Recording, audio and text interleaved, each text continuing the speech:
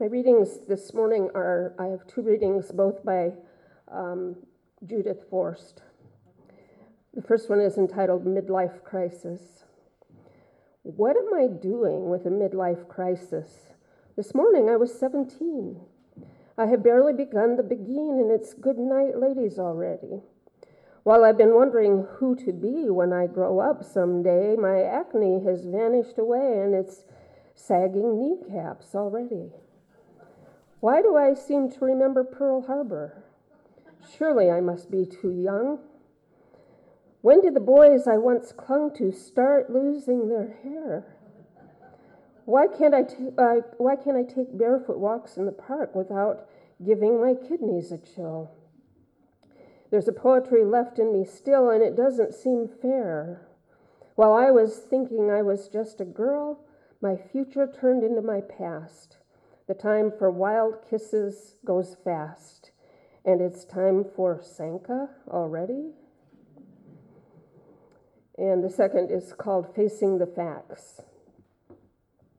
I'm facing the fact that I will never write Dante's Inferno, or paint a Picasso, or transplant a kidney, or build an empire.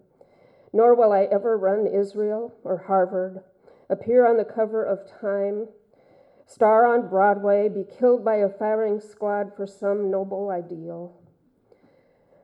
Find the answers to racial injustice, or whether God is dead, or the source of human unhappiness, alter the theories of Drs. S. Freud, C.G. Jung, I think it said, or A. Einstein, or maybe the course of history. In addition to which, I am facing the fact that I'll never compose Bach cantatas, design St. Lawrence, advise presidents, head U.S. Steel, resolve the Mideast crisis, be the hostess of some major talk show, or cure the cold. And although future years may reveal some hidden potential, some truly magnificent act that I've yet to perform, or some glorious song to be sung for which I'll win prizes and praise, I must still face the fact that they'll never be able to say, and she did it so young.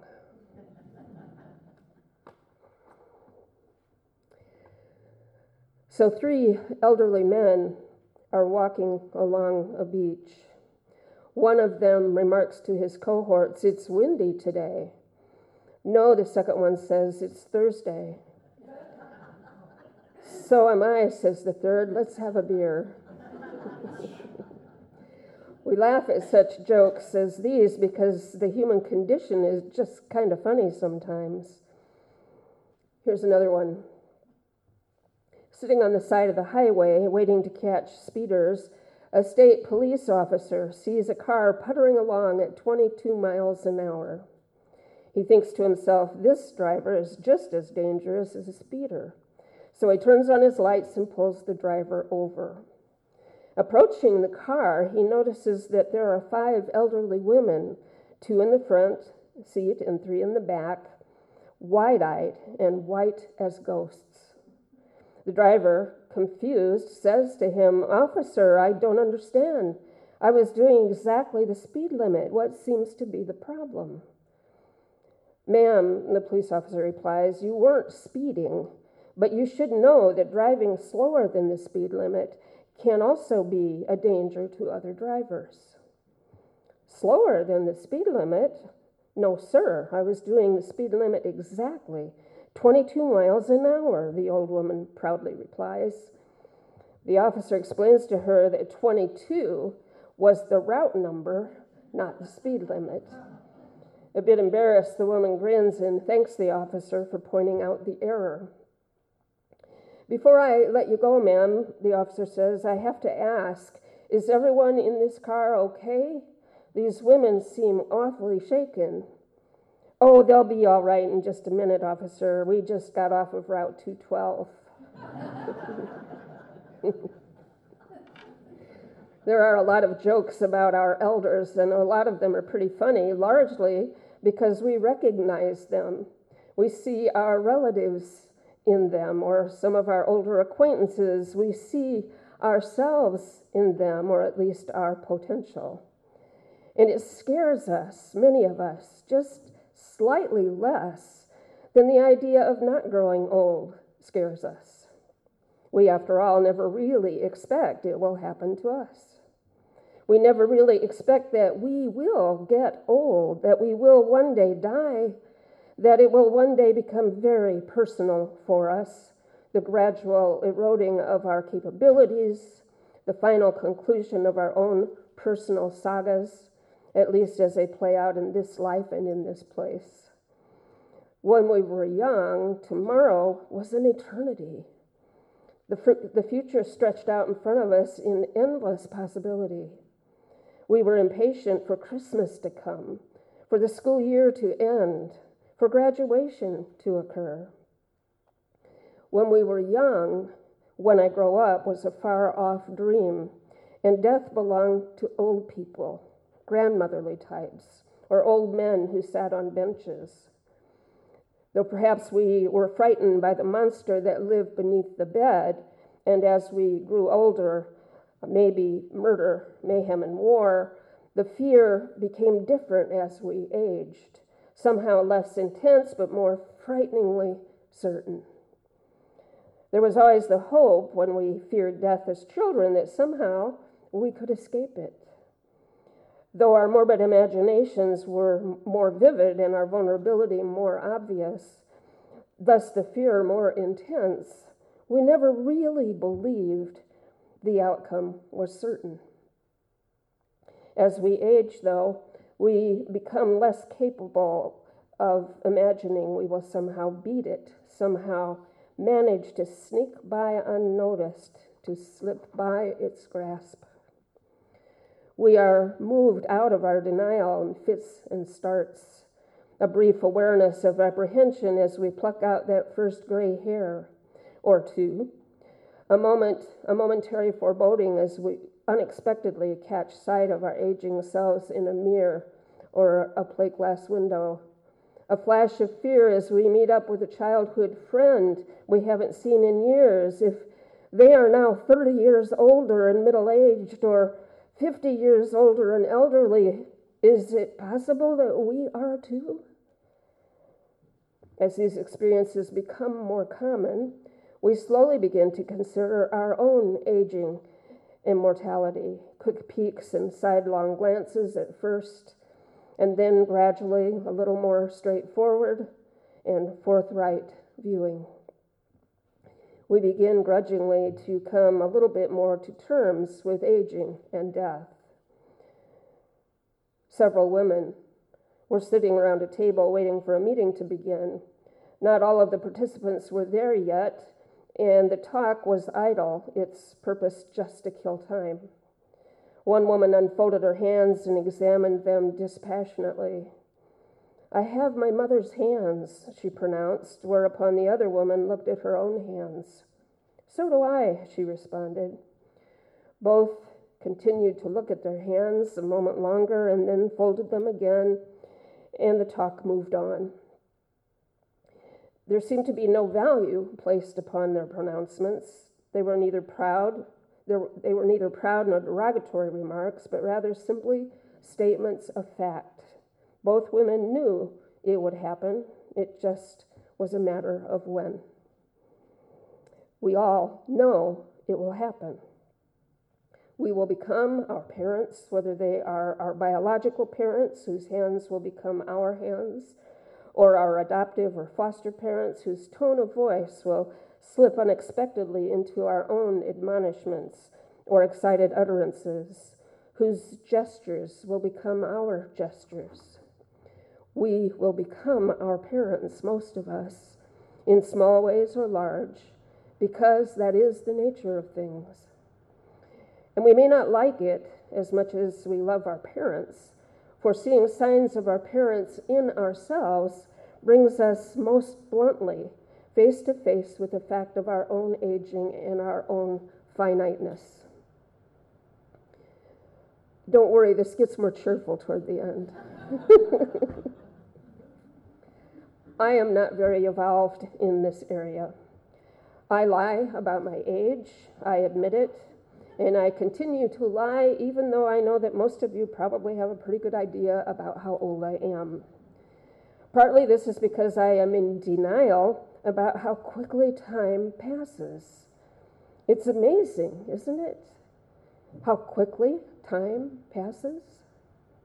I remember so clearly the day I ran into my bedroom at age 4, throwing myself onto my bed and sobbing my grief that I couldn't go off to school as my 2 older brothers did every morning. I remember finally going to school and being awakened to reading, putting letters together into words and words into sentences and sentences into stories, astonished at the promise of this whole new world spreading out before me. I well remember the self-doubt and misery of middle school, the fleeting but clear promises of pride and assurance in high school, my first job, and the supervisors who fought with each other as to how my work was to be done. I remember my brothers going off to war, my father regularly seating himself in front of the old portable typewriter and painstakingly typing out letters to each of them, such personal interactions seeming so unlike him. I remember marriages and funerals and births and work and play, all of it clearly marking off the hours and moments of our lives while we remained largely unaware. I remember taking my first college class. I was in my 40s and had chosen an Intro to Sociology class as my very first effort. At the end of the very first class session, I went up to introduce myself to the professor. I told her I had been out of high school for 20 years or so and that hers was the first college class I had ever taken. "Oh, that's wonderful," she said. "I just attended a medical school commencement in which one of the graduates was in his 60s. Wow, that was the universe speaking to me for sure. For at least a decade prior to taking that first class, I had thought on and off about maybe taking a few college courses, but had always given up the idea because I felt I was too old. If I ever managed to graduate, I thought I'd be too old to start a new career anyway. And now I'm a minister. When I finally took the leap and then heard about a medical school graduate in his 60s, I was powerfully affirmed and encouraged. What I have since learned is that it really is never too late. Listen to this list of later life accomplishments, beginning with the actually youthful age of 55. At 55, Tom Wolfe published his first novel, The Bonfire of the Vanities. Mark Twain learned to ride a bike at age 55. At 56, Handel composed The Messiah, and Cervantes published Don Quixote. At age 60, John Gutzon Borglum started carving Mount Rushmore, and Victor Hugo published Les Miserables. At 65, Joseph Haydn wrote Austria's national anthem. At age 71, Colette published Gigi. At 72, Ansel Adams made his first trip to Europe and had a major showing of his photos at the Met. At 76, Grandma Moses began painting. At 76. At 79, she had her first showing in New York City. At 80, Claude Monet began a series of 12 large paintings of water lilies. He was ill and virtually blind from cataracts. At 81, Benjamin Franklin helped write the United States Constitution. At age 85, Carl Sandburg published Honey and Salt, which included poems that some critics consider his very best. Also at 85, Coco Chanel was the head of her own fashion design firm. Isn't that exciting? And I have more. At 87, Toscanini conducted an all-Wagner concert at Carnegie Hall. At 88, Arthur Rubinstein gave 12 piano concerts in America and 15 in Europe. At 89, Albert Schweitzer was running a hospital in Africa, and Mary Baker Eddy was directing the Christian Science Church. At 90, Andrei Segovia still traveled the world, playing over 50 concerts on his classical guitar. At 91, Eamon de Valera served as president of Ireland. Also at 91, Frank Lloyd Wright continued work on the Marin County Government Center and several other projects. At 92, Bertrand Russell wrote an article for Playboy entitled Semantics and the Cold War. At 96, he wrote on religion, The Humanist. At 95, U.B. Blake played for the Newport Jazz Festival. At 99, he was still accepting paying gigs. At 100, Grandma Moses continued painting and completing 25 more works of art. And at 100 plus years, the Delaney sisters co-authored a memoir, noting, among many other things, the probable foolishness of lending companies continuing to mail them offers of credit. Do you think? These are but a few examples of famous people who have accomplished great things in later years. There are many, many more people not so famous, people that you and I know, maybe people that you and I are or will become. It is never too late. But it also is important for us to remember that we don't have to be famous or do famously noted things to make a difference. We all make a difference. We all already have made a difference, all of us. No matter our age, we have touched lives, and we will continue to do so. We impact one friend at a time, one acquaintance, one stranger. We impact one child at a time, one soul at a time, often in small ways, maybe even just one iota at a time. I believe it was Norman Lear who said, "Only one of us can catch the brass ring. For most of us, the joy is in riding the carousel." We ride life's carousel in the company of all those others sharing time and space with us, rubbing shoulders, touching elbows, standing as witness to one another's lives, either intimately or culturally, individually or communally. We make a difference in one another's lives. And the older we get, the more of a difference we will have made. It's a math thing. The older we get, the more influence we will have had, and from the wisdom of our years and experiences, the more influence we can have still if we keep our spirits young enough to remain involved. Doug Larson tells us, the aging process has you firmly in its grasp if you never get the urge to throw a snowball. That urge to throw snowballs is crucial for us to continue to touch souls, and touching souls is what we best and most assuredly do. It's all that most of us are likely, really, to do, and it's a lot. So as we think about the ending of another year in a couple of weeks, and the beginning of a brand new year, let us be filled with possibility and hope, inspiration and joy, and a sense of great, great adventure. So, this older guy goes to the doctor for a checkup.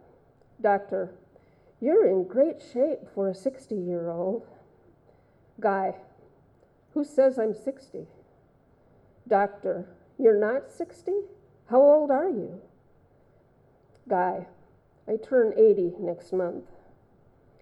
Doctor, gosh, 80? Do you mind if I ask you at what age your father died? Guy, who says my father's dead? Doctor, he's not dead? Guy, nope, he'll be 104 this year. Doctor, with such a good family medical history, your grandfather must have been pretty old when he died. Guy, who says my grandfather's dead? Doctor, he's not dead? Guy, nope, he'll be 129 this year and he's getting married next week. Doctor, gee whiz, why at his age would he want to get married? Guy, who says he wants to?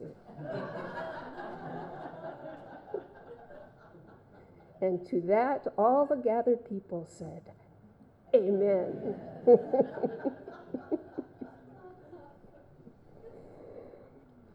So now let's turn to a time of meditation, reflection, contemplation. Spoken words for the meditation today are by Richard S. Gilbert. Let us learn to play with life, for we seem to work too hard at it. Let us learn to sing when we have only spoken, for the melody casts our words on winds of hope.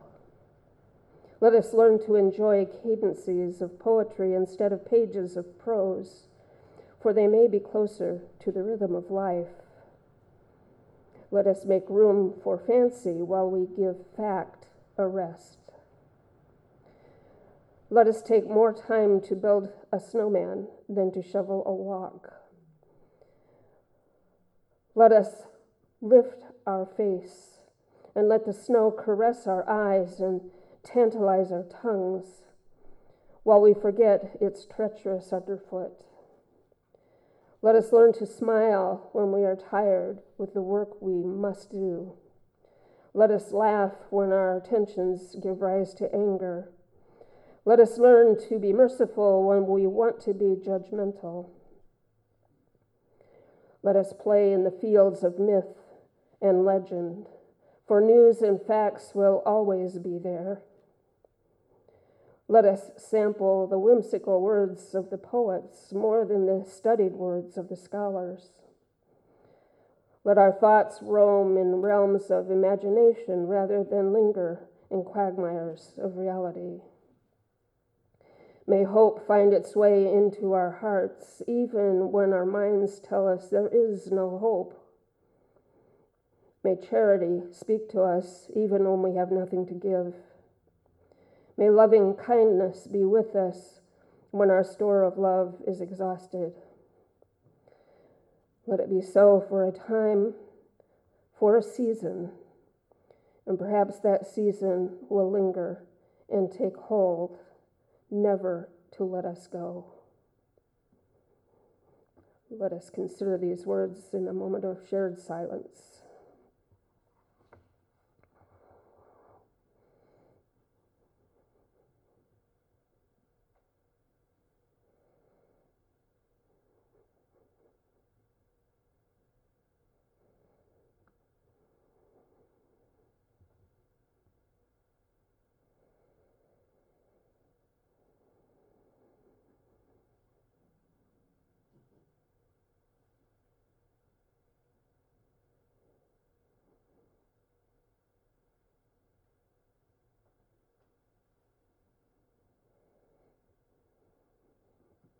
Amen.